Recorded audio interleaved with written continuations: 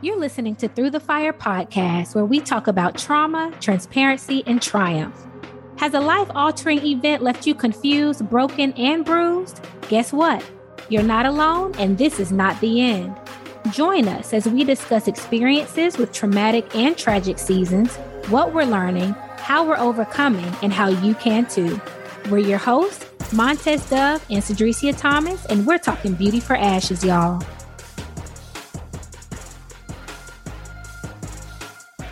All right, y'all, we're back again with the new season of season 4, and we're going to open up season 4 with a couple of episodes that we feel like will be helpful for you as we're wrapping up just this time that we're in right now. And so today we're going to be talking about this idea of poor fatigue. And I kind of want to share with you all how that came about. I was actually chatting with someone. We were chatting and I was like, hey, I feel like I don't really have anything else to say.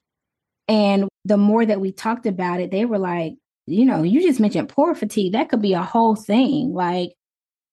And I realized that whatever you find yourself doing, that you may be experiencing poor fatigue, but the feeling of not having anything to say may be a part of you not realizing that you are experiencing poor fatigue. And so when I thought about, okay, what does this mean? Like these two terms or these two words that I just put side by side, I said, what does this mean? And so for me, I started writing down what I felt like the definition of poor was, right? I didn't look it up, although we are going to share, right, the poor definition on what's provided on the internet.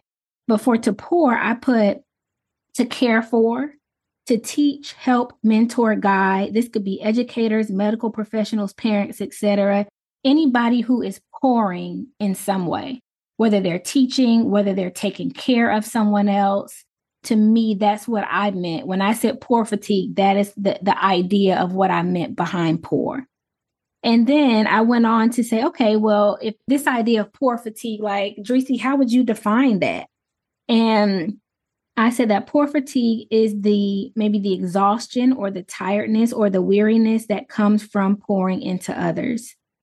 And so I said, a few things started coming to mind in terms of like tips, like how can we overcome this idea of poor fatigue, right? And the first thing that came to mind is to make sure that you have someone or something that is pouring into you. Because one of the ways that poor fatigue can come about is like, if the pouring is only coming out of one branch or one aspect or one path. And so if you find yourself pouring, but if you look at the other path in terms of who should be pouring into you or what is pouring into you, and there's not a lot, then that may be aiding in how quickly you reach fatigue or why you may be feeling poor fatigue.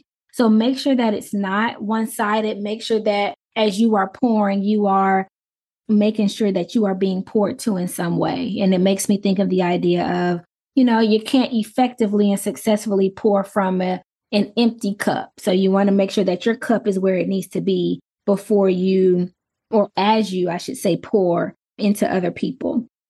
And so I say some tips. So maybe delegate if you can, right? And different people who are listening to this may feel poor fatigue in different capacities. So if your poor fatigue is because you're holding on to everything and not delegating it, right? Let's say we have a supervisor or a manager who's listening and maybe there are items on their job that they need to be given to like direct reports, right?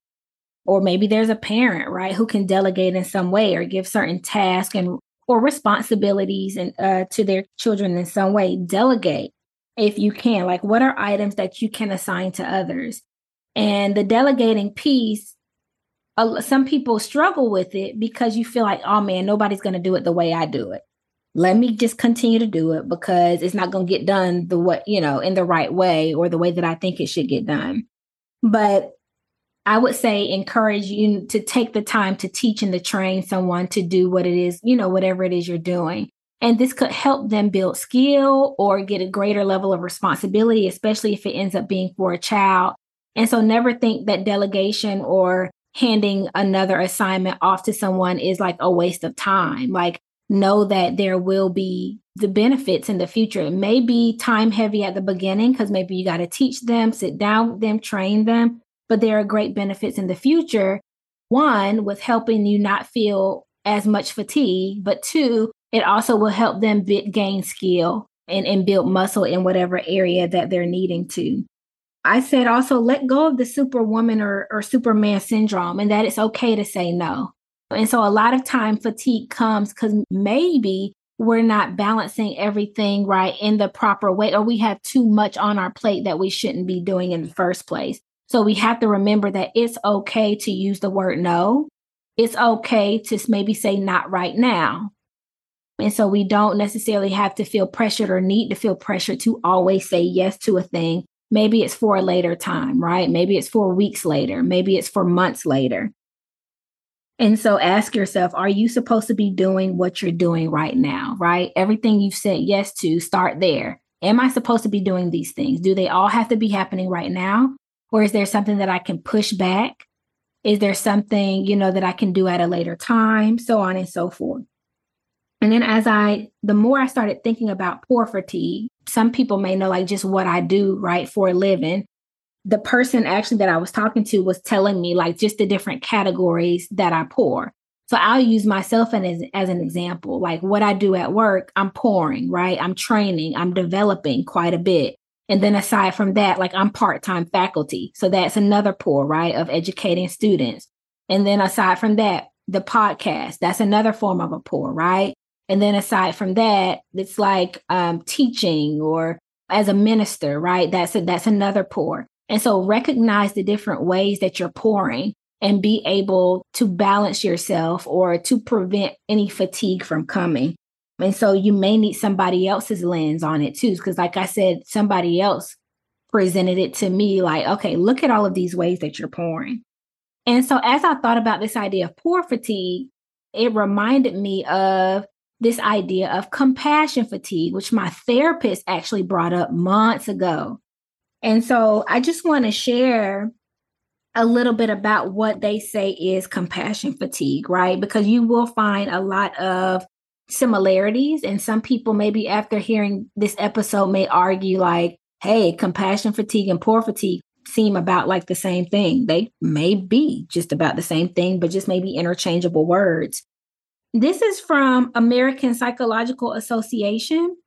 And the article is entitled, Are You Experiencing Compassion Fatigue? And it's by Rebecca Clay. And it says, compassion fatigue occurs when psychologists or others take on the suffering of patients who have experienced extreme stress or trauma. It is also said that it is an occupational hazard of any professionals who use their emotions or their heart, and it represents the psychological cost of healing others. And so it also says, when you do start to feel compassion fatigue, it can actually make it difficult to feel empathy for other people. It can also lead to things like burnout, which can then lead to things like anxiety, depression, or physical and emotional exhaustion. And so just want you all to hear some of those words and some of those terms, right, that are coming out as we're talking about even compassion fatigue. And sometimes this idea of compassion fatigue or pour fatigue can also come about, I said, one, right, when we're not balancing our responsibilities or maybe saying yes too much. So it can come from that. But yes, it really can come from the type of work that we do. So it could be medical professionals. It could be therapists. It could be educators. It could be caretakers. The list goes on of who this type of fatigue can affect. But another instance in which fatigue can come up is maybe one, when you don't feel like it's being reciprocated. So that idea of making sure that, hey, if you're pouring, making sure it's coming out of the pouring into is coming in as well. And then it can be maybe when there's no recognition or no affirmation or no encouragement. That's where that can come from as well. So I wanted to share that. And so a few tips as we're going through this too, and then I'll toss it over to you, Miss Moni, to see what your thoughts are on this idea. But the article shared okay, what are some ways that we can do to get ahead of this? And so it said, okay, the big five. And we've heard this before because in previous episodes, of course, we've talked about self-care plans or the importance of self-care. So they mentioned adequate sleep. They mentioned healthy nutrition, physical activity, relaxation, and socializing. So making sure those 5 areas are at a decent level. And then they also mentioned Of course, your self-care routine. I said having an outlet, have some kind of an outlet. For some people, that's nature. For others, that may be coloring or drawing, whatever that is. But they also mentioned practicing self-compassion, and that stood out to me. And so, because I know for me, sometimes I feel like, okay, maybe I'm never doing enough. Or for those like me who, always hard on yourself, maybe that you need to practice self-compassion. So make sure that that's in the midst too. So if you identify with this, I hope you are able to finally put a name to it and to know like, hey, this is actually a thing based off of the work that I'm doing or based off how I'm managing my schedule or based off of, if I'm getting compassion or if someone's pouring into me. And hopefully you start to take in these tips or these strategies and ways that you can work on, making sure that the fatigue doesn't overtake you, right? Because it can come so quick. So hopefully these tips help. Miss Moni, anything you have as it pertains to this idea of poor fatigue? Yes, ma'am. Doing my research, I've come across some of the same things as you have. When I research fatigue is a feeling of constant exhaustion, burnout, or lack of energy. It can be physical, mental, or a combination of both. Fatigue can affect anyone. Most adults experience it at some point in their lifetime. And it talks about for many people, fatigue is caused by a combination of lifestyle, social, psychological, and general well-being issues rather than underlying medical conditions. I came across some symptoms of fatigue, just in case someone needs to be aware of what does fatigue look like. Like I said, fatigue symptoms can be physical, mental, and emotional and may include chronic tiredness, sleepiness or lack of energy, headaches, dizziness, sore or aching muscles, muscle weakness, slow reflexes and responses, impaired decision-making and judgment, moodiness such as irritability, appetite loss, reduced immune system function, blurry vision, short-term memory problems, poor concentration, hallucination, low motivation, just to name a few. So those are some of the symptoms of fatigue. Now, there are different causes of fatigue. There are medical causes for fatigue. There are lifestyle causes for fatigue, like the lack of sleep, not enough rest, alcohol and drug use, poor diet and lack of regular exercise, sleep disturbances, and too many commitments. Also, like Dreesy was saying, workplace-related causes of fatigue. A lot of people do a lot of shift work, rotating shift, long work hours, hard physical labor, constant change, heavy workloads, bullying, and conflicts with bosses or colleagues. All these things can weigh us down. Psychological causes of fatigue may include depression, anxiety, stress, or grief. And the article is saying that fatigue can have a negative effect on your quality of life. Therefore, understanding the underlying reasons is imperative. It said that being tired is one thing, but fatigue is another. Noticing, a person who pours a lot, they must be intentional. That's the key word. Be intentional about finding and surrounding themselves with people and things that pour back into them. Person that pours all the time, that's their routine, that's their life and lifestyle, and that's all they do. But there are some things that we can find that pours back into us, some things that we enjoy, some things that we don't have to labor over. And those things actually replenish and give back to us. I've noticed that, you must have self-awareness and you must know your limits. So that's why it's important to set boundaries, to practice self-care, and make whatever changes necessary to escape any type of fatigue. And a lot of times, if you feel overwhelmed a lot or feel drained or extremely tired, it would probably be a good idea to speak with a doctor to make sure it's nothing serious, or, maybe your doctor can discuss some things that will help you recover from this state of fatigue. So I got a little bit of this information from an article called Fatigued. and it was by Better Health and Victoria State Government Department of Health. So those were some of my thoughts on fatigue.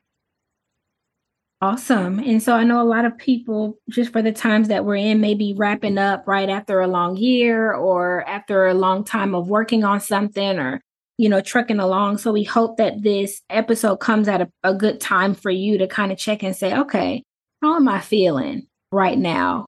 And we hope that it helps you maybe identify fatigue. Maybe you didn't even realize you had or were experiencing such a thing as compassion fatigue, or this new term that I came up with, poor fatigue. Maybe you weren't even realizing that you were experiencing anything like that, or maybe now you're able to give it a name. And hopefully you can start to implement those tips and remember to give yourself self-compassion and to balance and to do what you need to do so that you can, have compassion or pour in a healthy way. Because if you're not full and you find yourself working in an industry or an area that has a lot of pour, then of course you won't be doing your role or your job effectively, right? And we all want to be effective. We all want to be helpful. So we want you to know that we're overcoming. And you can too. Thank you for joining us this week on Through the Fire podcast. You can check us out on Instagram and Facebook at Through the Fire Podcast. You can also connect with Montez at The Poetic INSP and on Facebook as Montez Dove. You can connect with Cedricia on Instagram and Facebook at Cedricia Thomas. Be sure to subscribe to the show to catch new episodes every Thursday and leave us a comment or review. Thank you for listening and see you next week.